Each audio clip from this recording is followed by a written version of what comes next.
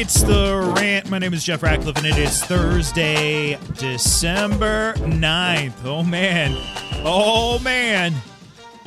Week 14 kicking off tonight. You might even be listening to this afterwards, and hopefully this darn thing gets posted to the podcast feeds, Amazon.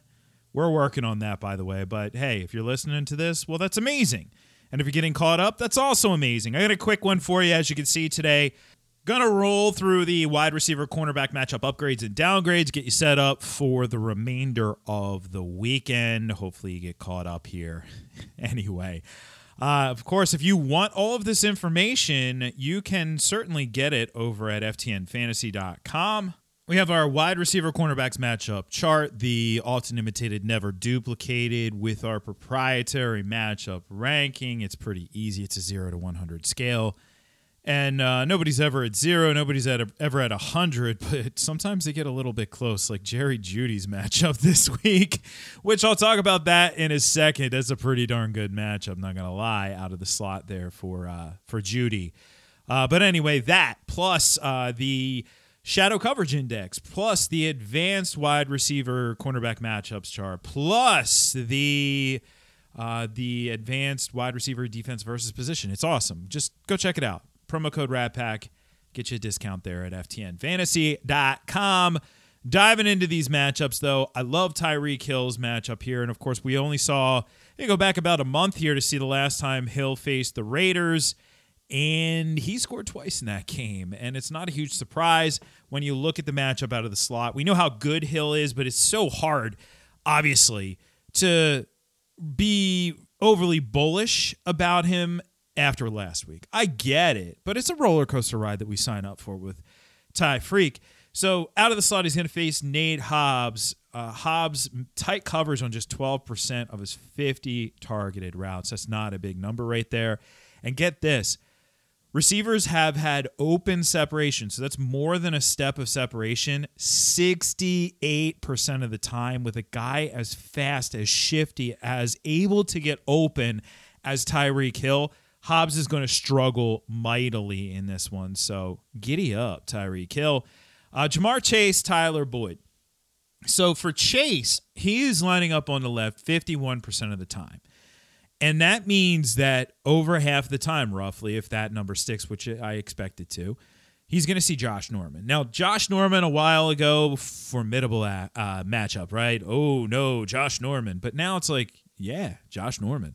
13.1 yards per catch, 70% catch rate in his coverage. He's allowed 4 scores on the season, so not worried about Jamar Chase. Then Tyler Boyd out of the slot. K'Wan Williams is who covers the slot for the San Francisco 49ers. Wide receivers are catching 80% of balls thrown into his coverage. Step of separation or more 90% of the time. That means they are open against K'Wan Williams. Now, T. Higgins is a little dinged up, and then plus I don't love the matchup for T. Higgins against Mobley on the other side. So that's the tricky thing there. So I like Jamar Chase to bounce back this week. Even with Burrow not 100%, not overly concerned there. We got a rivalry game between Dallas and Washington. Love that rivalry right there. But I really love the matchup for CeeDee Lamb and Amari Cooper. These guys move all around the formation, unlike last year. So I'm not going to say that any one of them is going to face any of the Washington corners more or less. So let's just tell you about the Washington corners as a whole. William Jackson allowing 13.1 yards per catch. He's given up 6 scores this season. Kendall Fuller has been one of the most heavily targeted corners in the league, 75 targets on the year. And then Danny Johnson, who is working in the slot.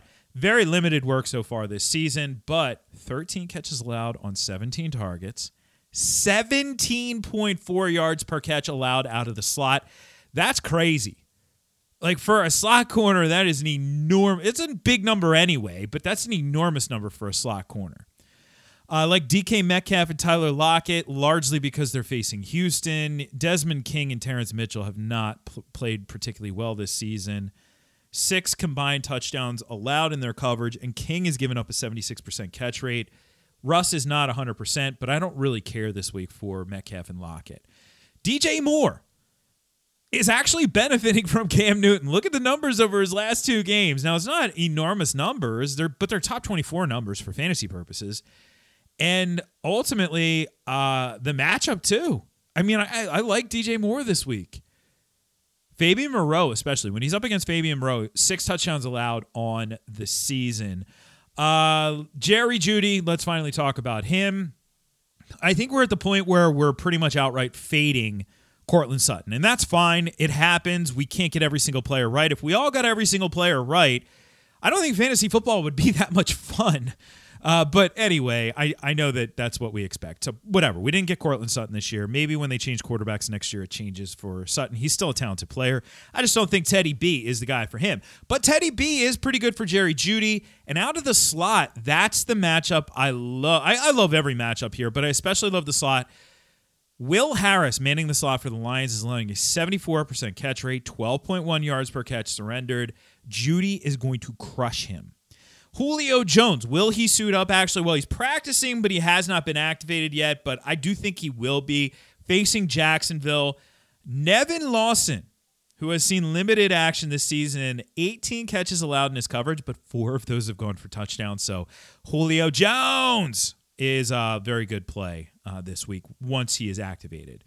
Just a quick reminder, when I do these, remember I'm talking to 2 audiences. I'm talking to a season-long audience, and I'm talking to a DFS audience, and it is a different message for both. Some of these guys are automatically starting in season-long, but you may not play in DFS, obviously.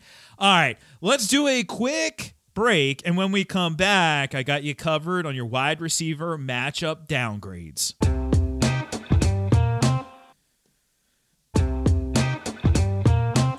All right, so maybe not the most fun names on the downgrade. Some of these guys, it's like, man, really? We have to downgrade them?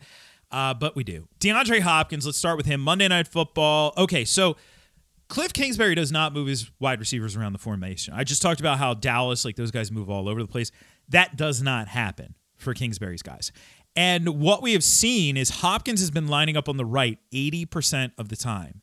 He's almost never on the left, and he barely is in the slot. So there is that. Jalen Ramsey earlier in the year was not manning the outside against 3 wide sets. He was essentially playing in the slot. But recently, over the last couple of weeks, he has been outside when facing 11 personnel. And that is what he's going to face against Arizona because that's what they run basically almost all the time. So, in other words, Ramsey's going to be on the outside a lot.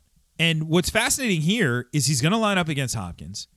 And I'm sorry, I misspoke. He barely is on the right. He's always on the left earlier. He's been on the right 4% of the time, left 80% of the time. I'm thinking right corner, which is where Ramsey plays. Regardless, I digress. They won't even have to shadow in a traditional sense where Ramsey would travel with Hopkins in order to have Ramsey on Hopkins basically the entire game.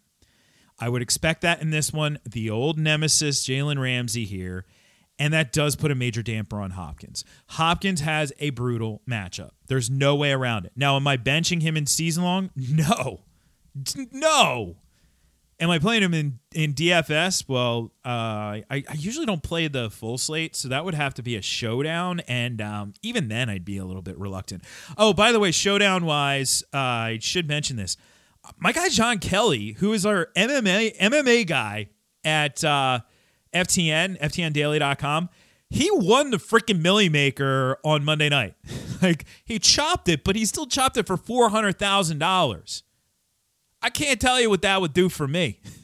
Maybe I'd pay off my darn student loans. Hey, and I know we have some young listeners. Kids, go to college. It's not just a piece of paper, and I'm not joking here. I'm actually pretty darn serious. It isn't a piece of paper. It's a key that opens up doors that can't be opened up any other way. So kids, go to college. But I would love to pay off my student loans one of these days. Still is also the moral to the story. And John would be able to do that because he did quite well. So go over to FTNDaily.com. Go check it out. We have great info over there. And follow what our guys say to do, basically. Promo code RATPACK. Stephon Diggs, another downgrade. So for much of the season, we've been talking about how you can throw on Tampa, you can throw on Tampa, you can throw on Tampa. Well, here's the deal. Context is everything. And the reason why you could throw on Tampa is because they were banged up. They are not banged up anymore. Sean Murphy-Bunting is back. Carlton Davis is back. and Jamel Dean never went anywhere. So the band is back together. That's the secondary that helped them win the Super Bowl last year. So, yeah, this is not a good matchup for Diggs anymore. Carlton Davis, 53% catch rate on the season. He was very good last year as well. Jamel Dean on the other side, on the outside here, is allowing a 52% catch rate and 0.15 fantasy points per route covered allowed.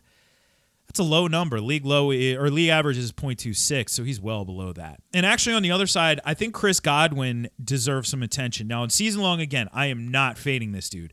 However, in DFS, not a strong play. Yes, 17 targets last week. Yes, Buffalo has no Tre'Davious White. You know who they do have? Taron Johnson. And if you're not a Buffalo Bills fan, but if you've listened to this podcast, now you finally know who he is. But most people should know, and they don't know who he is. 51% catch rate on the season.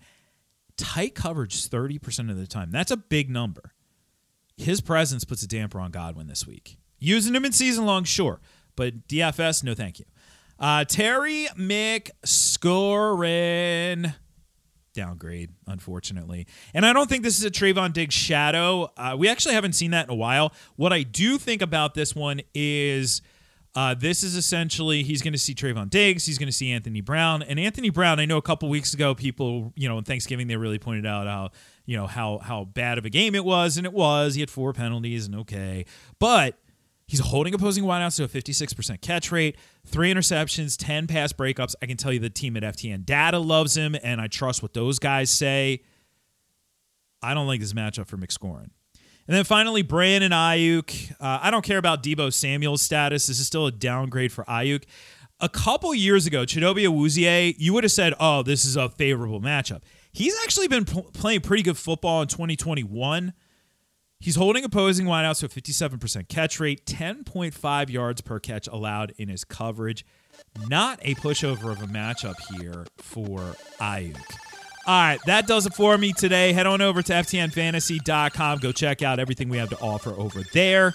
Hopefully this podcast reaches your podcast provider sometime soon. And, at Jeff Ratcliffe on Twitter. All right, I'll catch you on the flip side for another edition of the pod. I'm Jeff Ratcliffe, and I'm out.